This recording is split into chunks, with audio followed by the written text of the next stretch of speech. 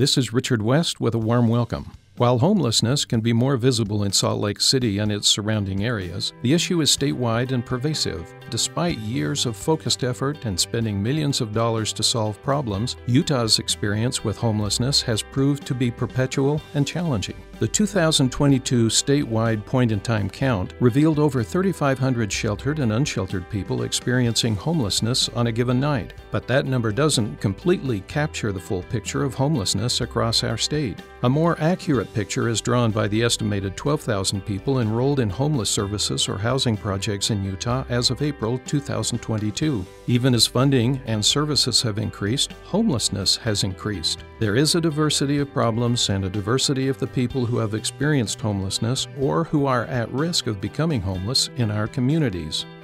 Funding for a warm welcome is provided by a grant to the William A. Bernard Warming Center from UServe, Utah.